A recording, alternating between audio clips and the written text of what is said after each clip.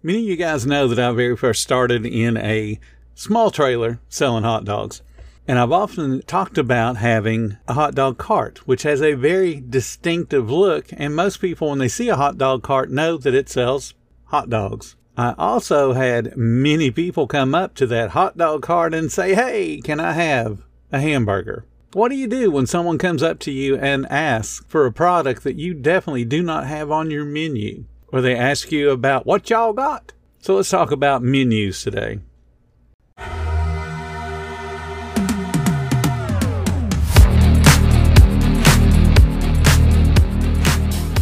Welcome to the 10-Minute Food Truck Training Podcast. My name is Bill Moore. I am a food truck business coach, author of 5 food truck vending books, including Food Truck 101 and Food Truck 201. This podcast is all about helping you start and grow your food truck business. This episode is being sponsored by our friends at Table Needs. If you're a food truck owner searching for a simple yet powerful system to run your food truck business, let me tell you about Table Needs. Table Needs is the complete package, offering a robust point-of-sale system with baked-in QR code menu ordering, a KDS, and automated sales tax, plus hands-on customer support that works with you to help you grow your business. For more information, visit tableneeds.com or find them on Facebook. Now on with today's topic. Basically, a menu comes down to being just a list of food that you sell on your trailer, your food truck, your hot dog cart. Pretty simple. But every single day, people are going to step up to you and say, "Hey, do you sell?" They're going to ask for a product that you definitely do not have. And it's going to seem painfully obvious to you that, hey, there's a list of food I sell right there where you're standing. And yet they may sit and look or stand and look at your menu and then ask you for something that's not on the menu. Or they'll ask you questions that you think are very well defined, like you have a large sub, and they say, "Well, how big is that?" But it's painfully obvious to you how big that large sub is because you make them every single day. But to that guest, they have no clue what large is to you. So we're going to talk about some things you can do to kind of quell those questions and then how to handle some of those questions. The food truck industry bases a lot of what it does on the restaurant industry. I mean, after all, we're very, very similar. We sell food. We help people come in and buy the food. It's what a restaurant hopes. It's what we hope as a food truck owner. We are in what's known as the hospitality industry. So I'm going to challenge each and every one of you that has gotten that person that says, "Hey, do you sell?" And then they follow that up with a product you don't sell. I want you to examine your menu. And then also examine your reaction to what you feel like is a dumb question. Many menus that I've seen, and I have seen hundreds of food truck menus, many of those menus are nothing more than a wall of words. And for a lot of people, a wall of words is distracting. It's hard to read. It doesn't make sense to them. We all had that friend in school, and you could have actually even been you, that as soon as they had a test, freaked out. They might know the information and should have been able to pass the test, but the fact that it's laid out in question form, you freaked out.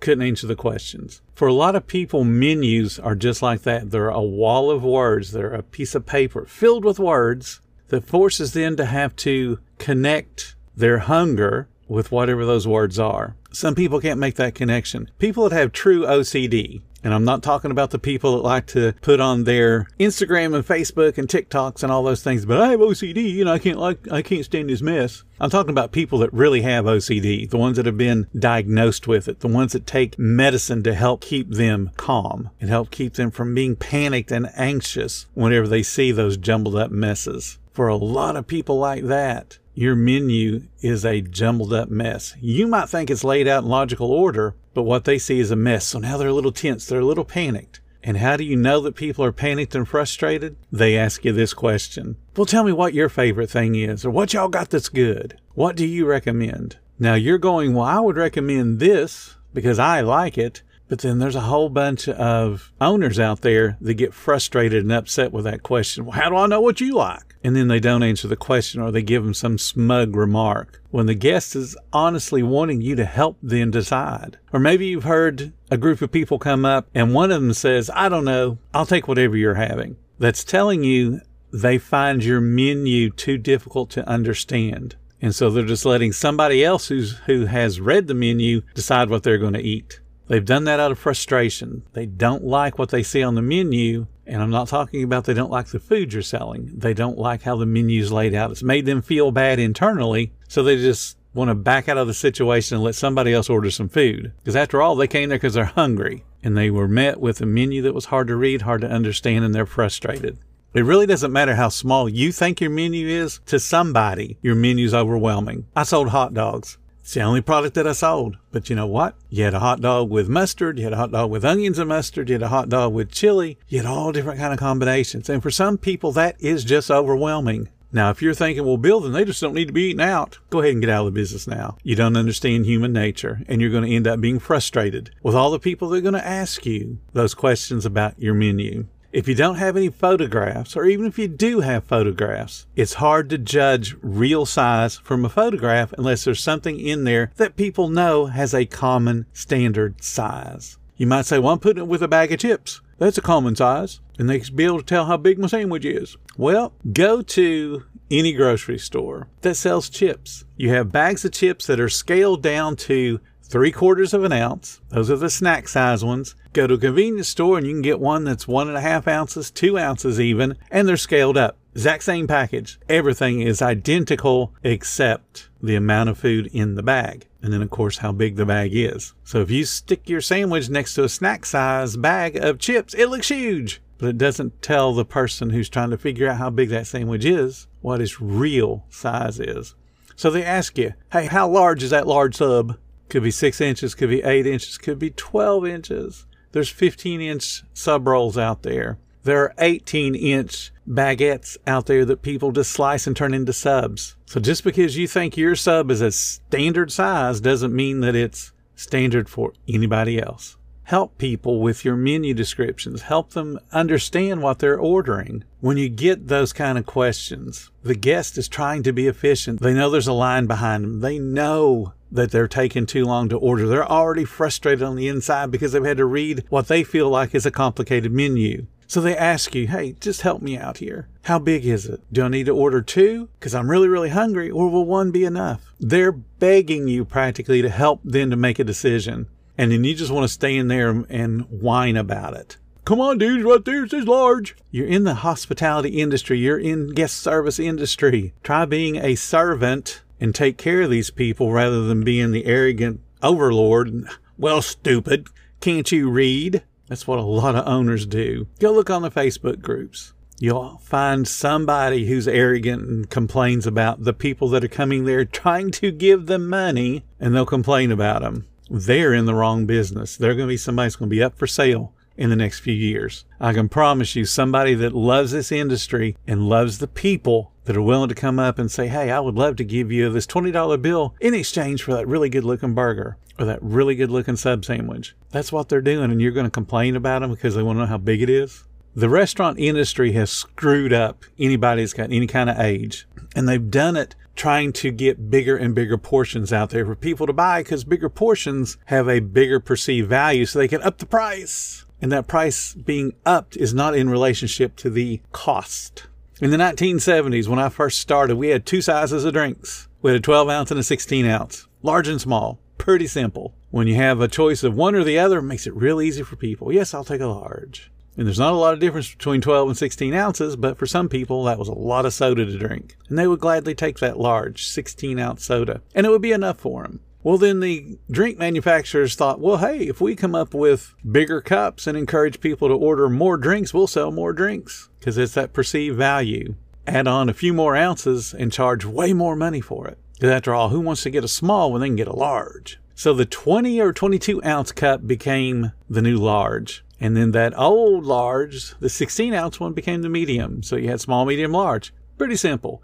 People could see them lined up side by side by side and go, okay, I'll take that one in the middle. That's got to be medium because it's in the middle. Then Wendy's said, hey, let's throw a wrench into this whole works of drink naming, and we'll introduce what we call a biggie. That was a 32-ounce drink. And then they kept the same naming convention for the small, the medium, and the large. They had a 12, a 16, and a 20, small, medium, large. But hey, if you want a biggie, you want to be something different, that's a 32-ounce. Other chains added on the 32 ounce because they didn't want to be left behind either, and they would call it extra large or king size or whatever made sense to their brand. But still, you line up the cups and you go small, medium, large, extra large. Makes sense. That's how you buy clothing. It's how you buy a lot of things. Small, medium, large, extra large. I can deal with that. Then somebody said, hey, if we can put 32 ounces, we can do 44 ounces. So they threw in a 44-ounce cup. And that's about the biggest cup that you can get that'll still fit under a standard size soda fountain. At least the ones that used to be in restaurants. Now, I know there's 64-ounce cups, but those soda fountains have to be taller.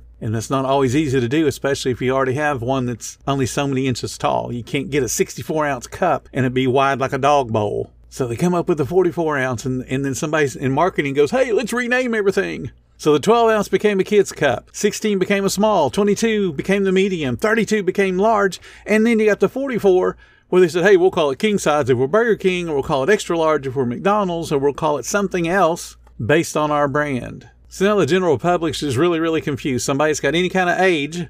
Small used to be 12 ounce and now it's called kids. 16 used to be medium and now it's used to be called large, and it went to medium and now it's called small. 22 used to be large, now it's called medium. And then you wonder why people are confused. And this is just freaking drinks. Now, to add insult to injury, we have marketing departments, people that have gone to college supposedly, and they decide that we're going to create combos. Get a sandwich, a side, and a drink. It's a combo. We'll give you a discount. That's awesome. But to make things difficult for everybody involved, they forced employees and guests to play Who's On First, that comedy routine from Abbott and Costello, whenever a guest would step up to order a burger combo. So let's think about this.